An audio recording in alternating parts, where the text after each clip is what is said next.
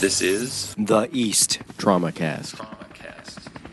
With your moderators, Firas Madbag, University of Florida, Jacksonville. Dave Morris from Intermountain Medical Center in Salt Lake City, Utah. Carrie Valdez from Covenant Hospital in Saginaw, Michigan. And Matt Martin from Madigan Army Medical Center. This program brought to you by the Online Education Committee of the Eastern Association for the Surgery of Trauma. Advancing science, fostering relationships, and building careers.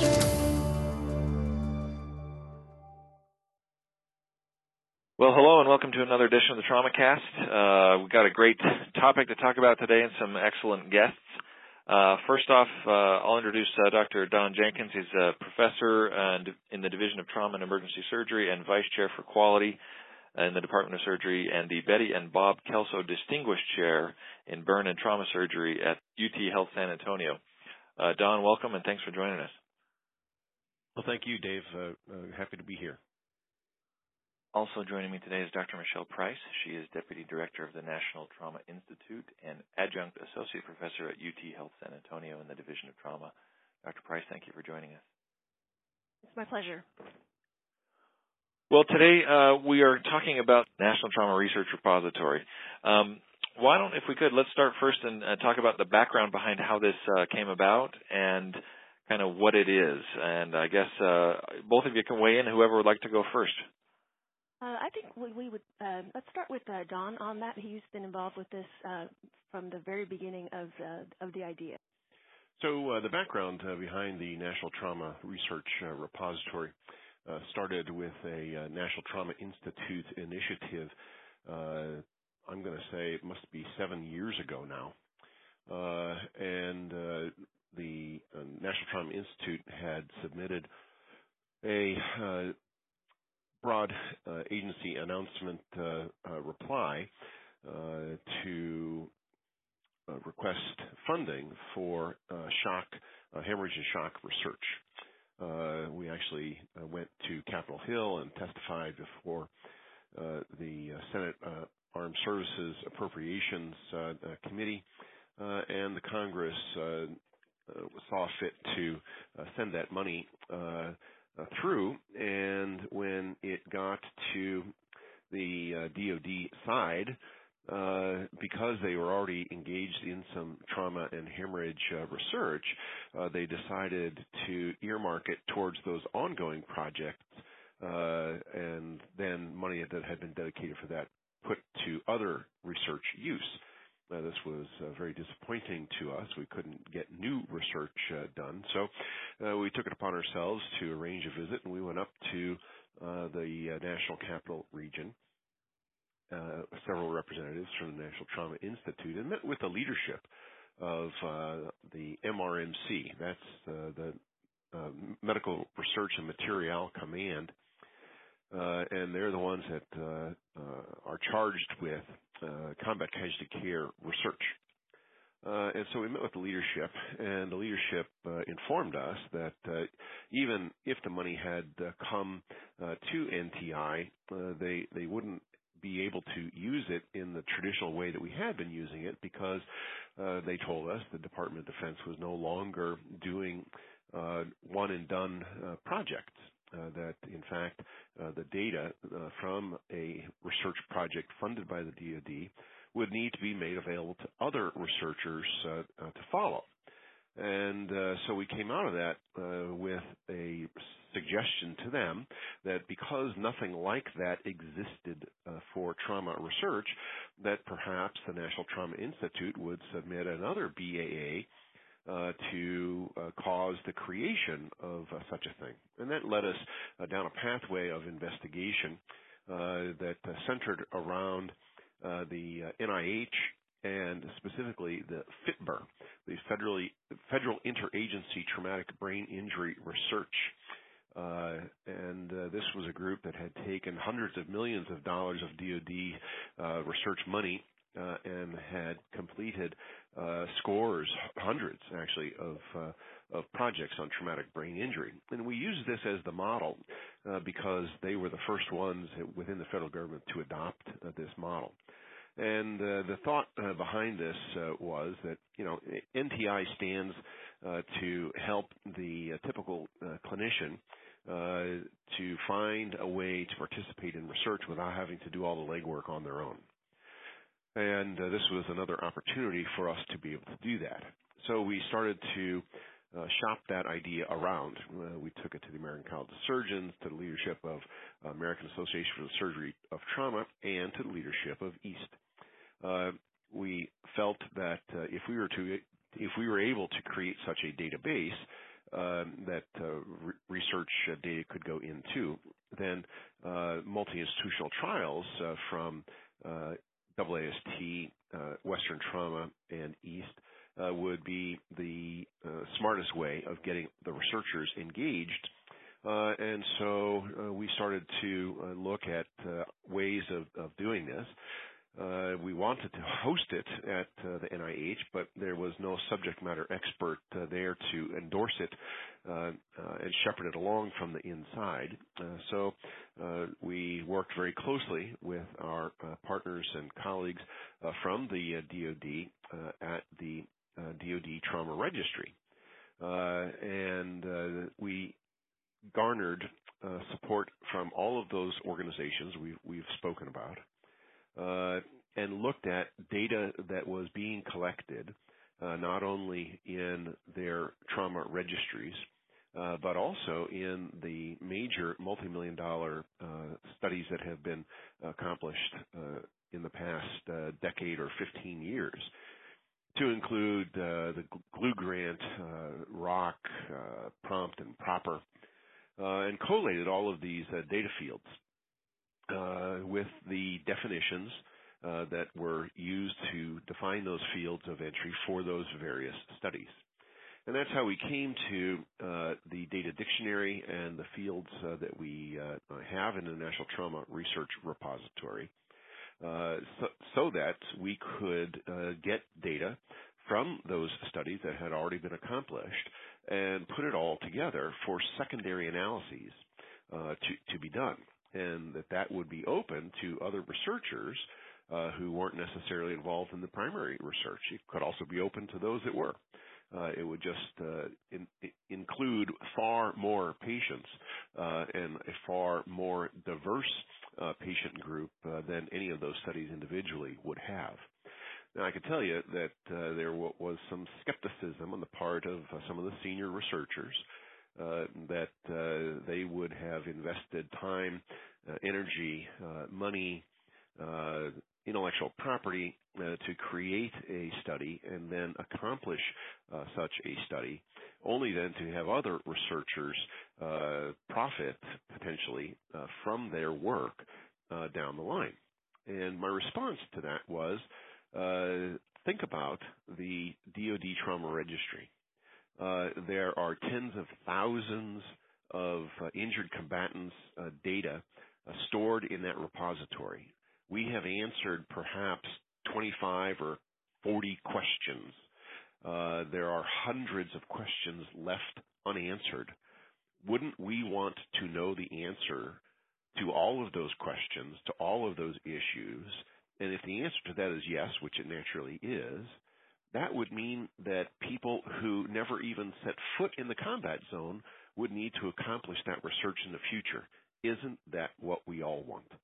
And so as time has gone by, that has sunk in, and as we have now some additional support that I think Michelle Price will talk about from medical editors who have said, hey, this is the way we should be doing research. Don't spend $10 million on a project, publish a paper, and then put your stuff in that Indiana Jones file box in that government warehouse where it's never to be found again. Let's make use of it for other research endeavors. Michelle, do you have any comments about that? Yes. So it has been very interesting over the past 2 years as we've been building the repository and designing it to be researcher-friendly. We've had leadership from all the major trauma organizations as well as military researchers and information technology experts on our steering committee talking about the issues of how do we make these data available in a way that is truly easily accessible for researchers, but also respecting the investment that the initial researcher or research group, have in the data that they've collected. And so we've developed policies that are very much in line with other national repositories in terms of loading data.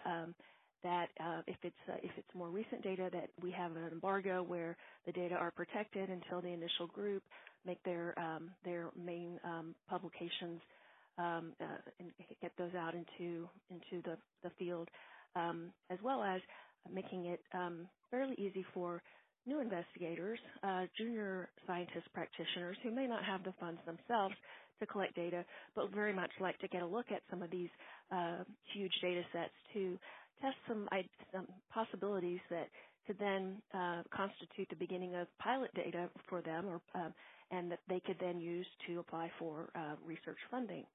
And so we have been greeted pretty favorably, and as Dr. Jenkins said, in the period of time that we've been building this repository with the intention of sharing data to maximize the benefits of research activities, we've really seen a sea change in the field in that data sharing is now becoming the expectation as opposed to the unusual circumstance for completed studies.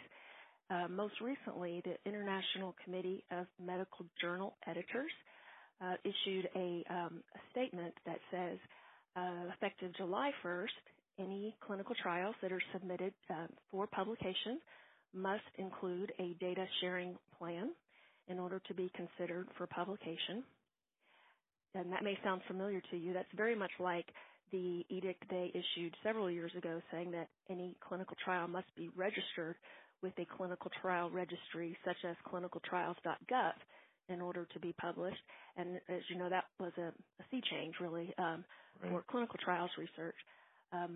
They also went a step further in their requirements, saying that as of January 1st, 2019, any new clinical trials must have a data sharing agreement as part of their registration on something like clinicaltrials.gov at the outset of the study in order to be considered for publication when the study is complete. So fortuitously, the NTRR is a resource available for trauma researchers to meet these data sharing requirements.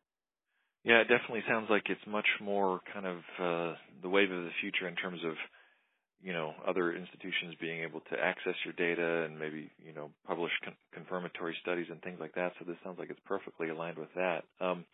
In terms of what data fields or what variables are included in the database, talk a little bit about that and maybe how it would compare to other large national trauma databases like the NTDB or TQIP or those kinds of things.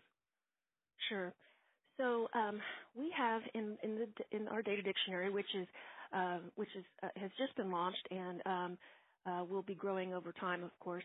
We have what are called common data elements that we would like for all studies in a particular area of research to collect, and then we create unique data elements so that if you have a study of 100 elements and only 20 of them are common data elements for that module, we will create the other data elements so that you can share all of your data into the repository.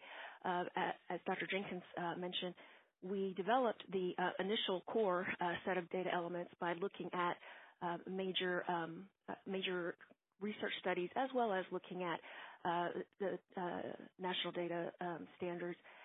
The difference so you asked about the difference between the NTDB and the NTRR. The difference is that we exist for the purpose of sharing research data. Those research data points may include data that are collected as part of the clinical record and would be part of an NTDB.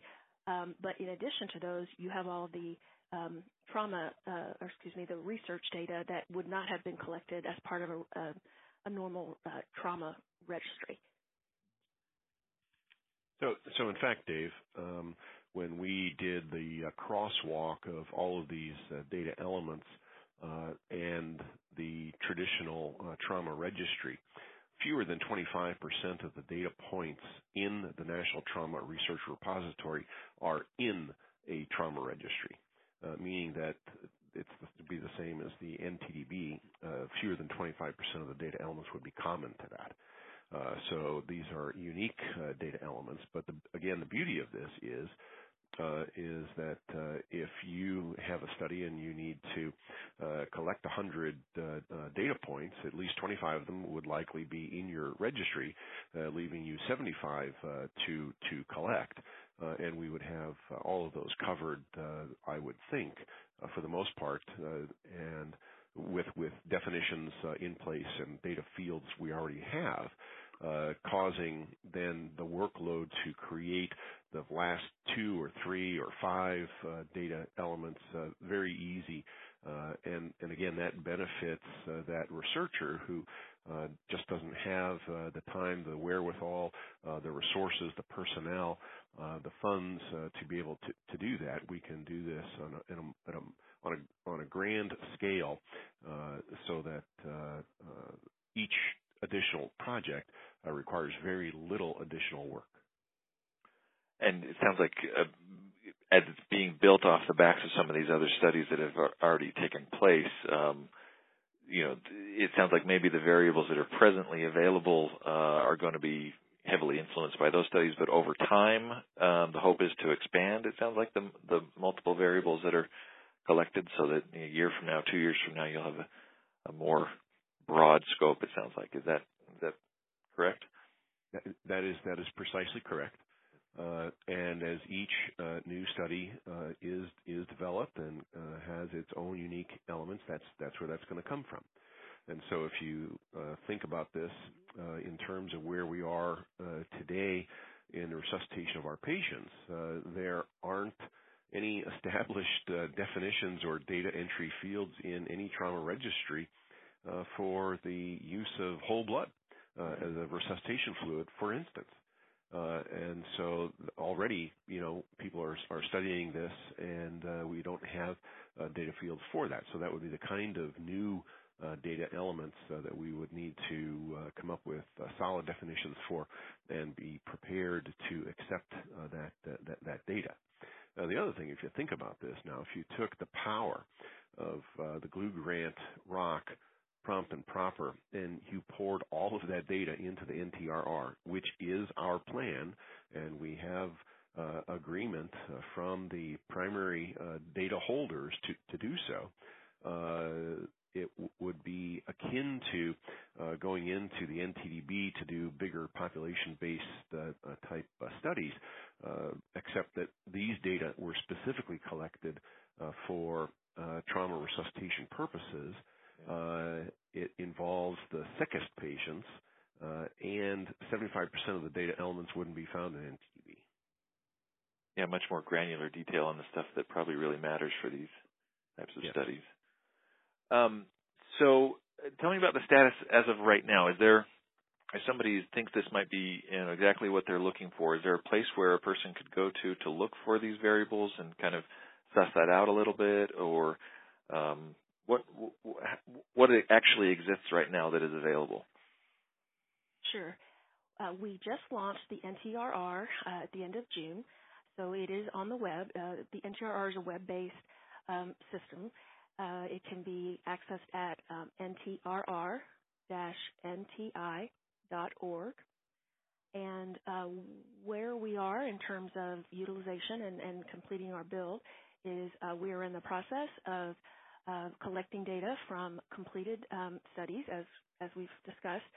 And those studies don't necessarily need to be large clinical trials. We are also open to single-site data sets, and we welcome inquiries from any researchers who would be interested in contributing their data. We have our initial data dictionary on that website. So users can go to the website, they can look at our policies, they can see what's required to contribute data, to request data. Once we have our initial set of data loaded, they'll be able to read through the studies, look across studies, what data are harmonized across studies. They'll be able to they can request data from a single study, or they can request a data pool that goes across studies using common data elements across those studies, which gets to that greater power analysis that Dr. Jenkins was discussing. The other thing that researchers can do right now, or another resource that we're providing right now, is we are working with investigators at the outset of their studies. So we recommend that in order to have the most harmonized data, the most useful data across studies, that investigators look at the common data elements that we've identified and consider using those for their studies. Not only is it easier for them, but of course it optimizes the use for secondary analyses. We also have templates for data sharing plans, language that you would want to put in your consent form about contributing data to a repository at a later point, and several other documents that have been developed by the Federal Demonstration Partnership, which is a consortium of academic and research organizations across the U.S., and they have taken on the issues of data sharing and how do you do that, staying within all of the lines about human subjects protection and institutional property and intellectual property. And so we can be a resource for all of those issues for investigators at the outset of their studies. And so there are staff that are associated with the NTRR who can help kind of shepherd a new study, and maybe it sounds like help create some of those new data fields if a particular study includes variables that are not currently present in the NTRR. And how does that exactly work out in terms of staffing and funding? And if I'm a solitary researcher, how does that play out? So these are great questions. Some of these questions we are still considering, to be honest with you, as we start running the repository and we look at the staffing levels that will be required to support it. Initially, yes, of course, we do have staff who are part of the National Trauma Institute who will help investigators say they want to contribute a study that they've already completed. We will help them map their data onto our elements and create the new elements that they need, their unique data elements. And we will also help if they're, trying to identify for a study moving forward what elements would be helpful that are part of our dictionary or that we're looking at and we haven't actually incorporated into the dictionary yet. We can give them the history of where those data elements have been used and sort of, I guess you could say, the provenance of the element and the definition. And at this point, we are able to provide these services through the support of the Department of Defense. And we will have a better sense moving forward of whether there might be cost to the investigators once we have a handle on what this is going to require in terms of the demand and the level of staff support. Got it. So if I'm interested in doing something with it, walk me through the process of, do I register? Do I create an account at NTRR? What's the kind of the nuts and bolts of, say, I want to do something along these lines? Sure. So if you are, we look at investigators in two categories. We have contributing investigators who have data and they want to put it into the NTRR, and we have investigators who would be recipient investigators. They are seeking to pull data out of the repository for secondary analyses. So if you are interested in contributing data, there's a process that's on the website where it's a brief form. You describe your study, submit your CV, and we have a data use committee who will take a look at that. And if that is approved, then the NTI staff will work with that investigator to upload that data, to discuss any issues about embargo, to be sure to include other documents such as maybe a unique data dictionary, consent forms, protocols, published papers, anything that would be helpful to someone coming along later to do secondary analyses. If you're in the other category where you're looking to receive data from the NTRR, you are able to see everything that's available without having any kind of an account. Of course, you're not able to see the actual data, but you're able to see that there's this study that collected these data points using these forms, this many subjects, et cetera. And then you submit a request describing what you would like to do with the data and, appropriate, including your institutional review board approval. And that is reviewed by the data use committee. and then if that request is approved, there are certifications, of course, that the investigators sign, and we execute data transfer agreements, and all of that is shepherded by the NTI staff. Okay. Well, this sounds like a really exciting idea and an exciting project, and especially at the outset here, it sounds like there's a real opportunity to influence this. If you could, I'll ask you to sort of gaze into your crystal ball a little bit and kind of where do you see this headed, and what do you think the vision is for this, 5 years down the line, 10 years down the line?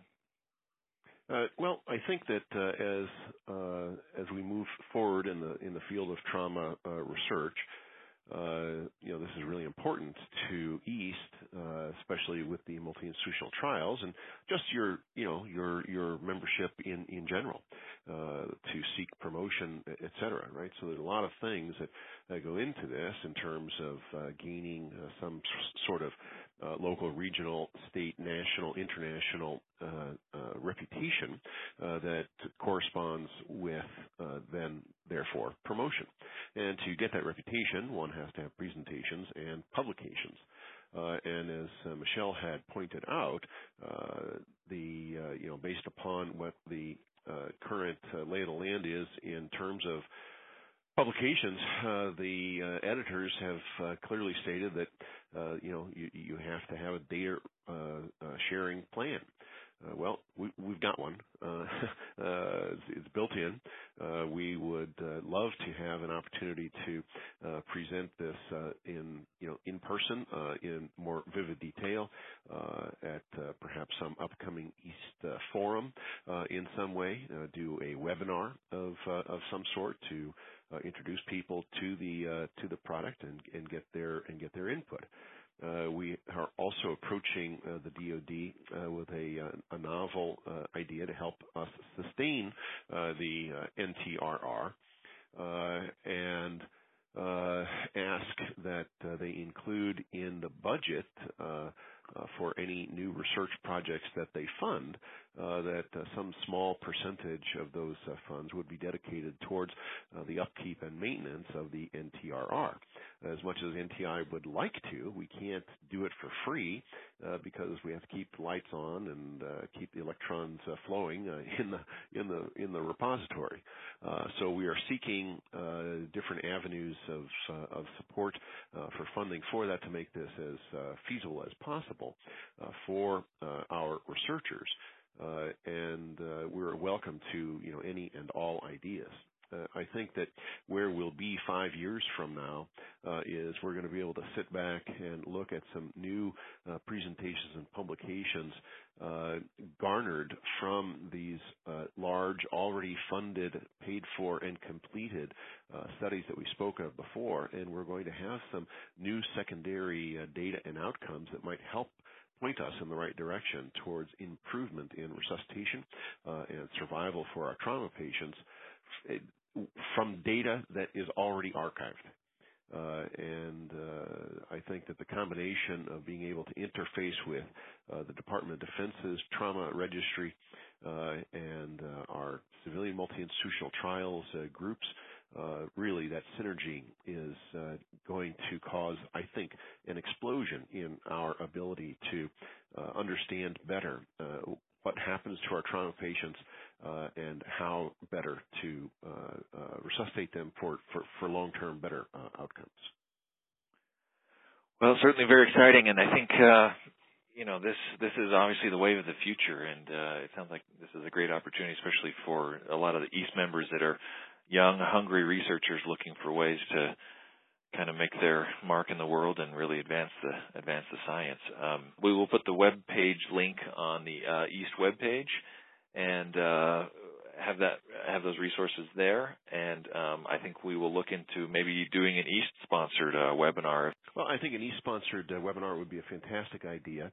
NTI will have a demonstration exhibit at the upcoming EAST meeting in January up in Austin, Texas. so people can come and get a live look and have their questions answered in person as well.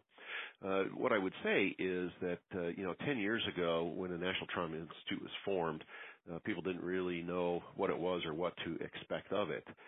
7 years ago, we were stymied by the DoD in terms of getting research funds dedicated to actual research being accomplished, and we took it upon our own initiative to see to it that that wouldn't happen again, and stumbled upon this roadblock.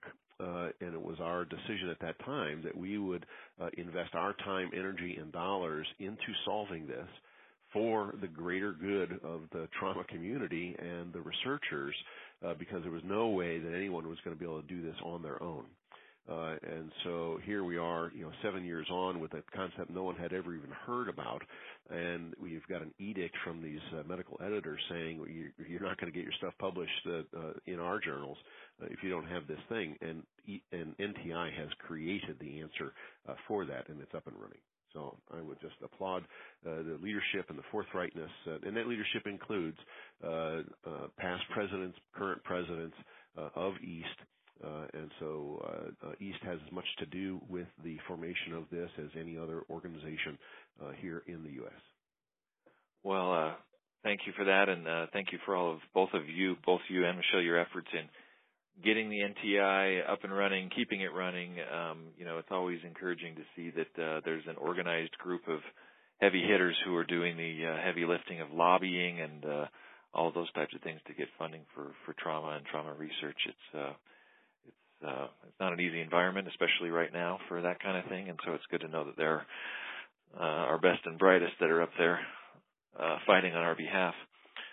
Well, Michelle and the National Trauma Institute, we would like to thank EAST for the opportunity to get the info out there about the National Trauma Research Repository, and for you, Dr. Morris, taking the time out of your day to hear our story. Well, I live to serve. Happy to do it. Dr. Price also asked me to read the following statement. The National Trauma Research Repository is sponsored by the Department of the Army, Prime Award, # W81X, WH-15.2.0089, the U.S. Army Medical Research Acquisition Activity, 820 Chandler Street, Fort Detrick, Maryland, 21702-5014 is the awarding and administering acquisition office. The opinions or assertions contained herein are the private views of the authors and are not to be construed as official or as reflecting the view of the Department of the Army or the Department of Defense. Well, thank you both. It's been very enlightening, and I'm going to actually get off of this call and go look at the web page myself and see if I can figure out any of the projects that I have kicking around my head, if this will work for any of those. So I encourage anyone listening to maybe do the same thing and go check it out. So thank you both for your time. You're welcome. And that wraps up another edition of TraumaCast, brought to you by the East Online Education section of the Eastern Association for the Surgery of Trauma. You can check out all the great educational and career development resources available on the East website at www.east.org. And make sure you subscribe to the TraumaCast series so you don't miss any of our exciting upcoming programs and interviews. So if you're searching for cutting-edge science and research, professional education, networking and building relationships, and career development, remember that all you need to do is look to the East.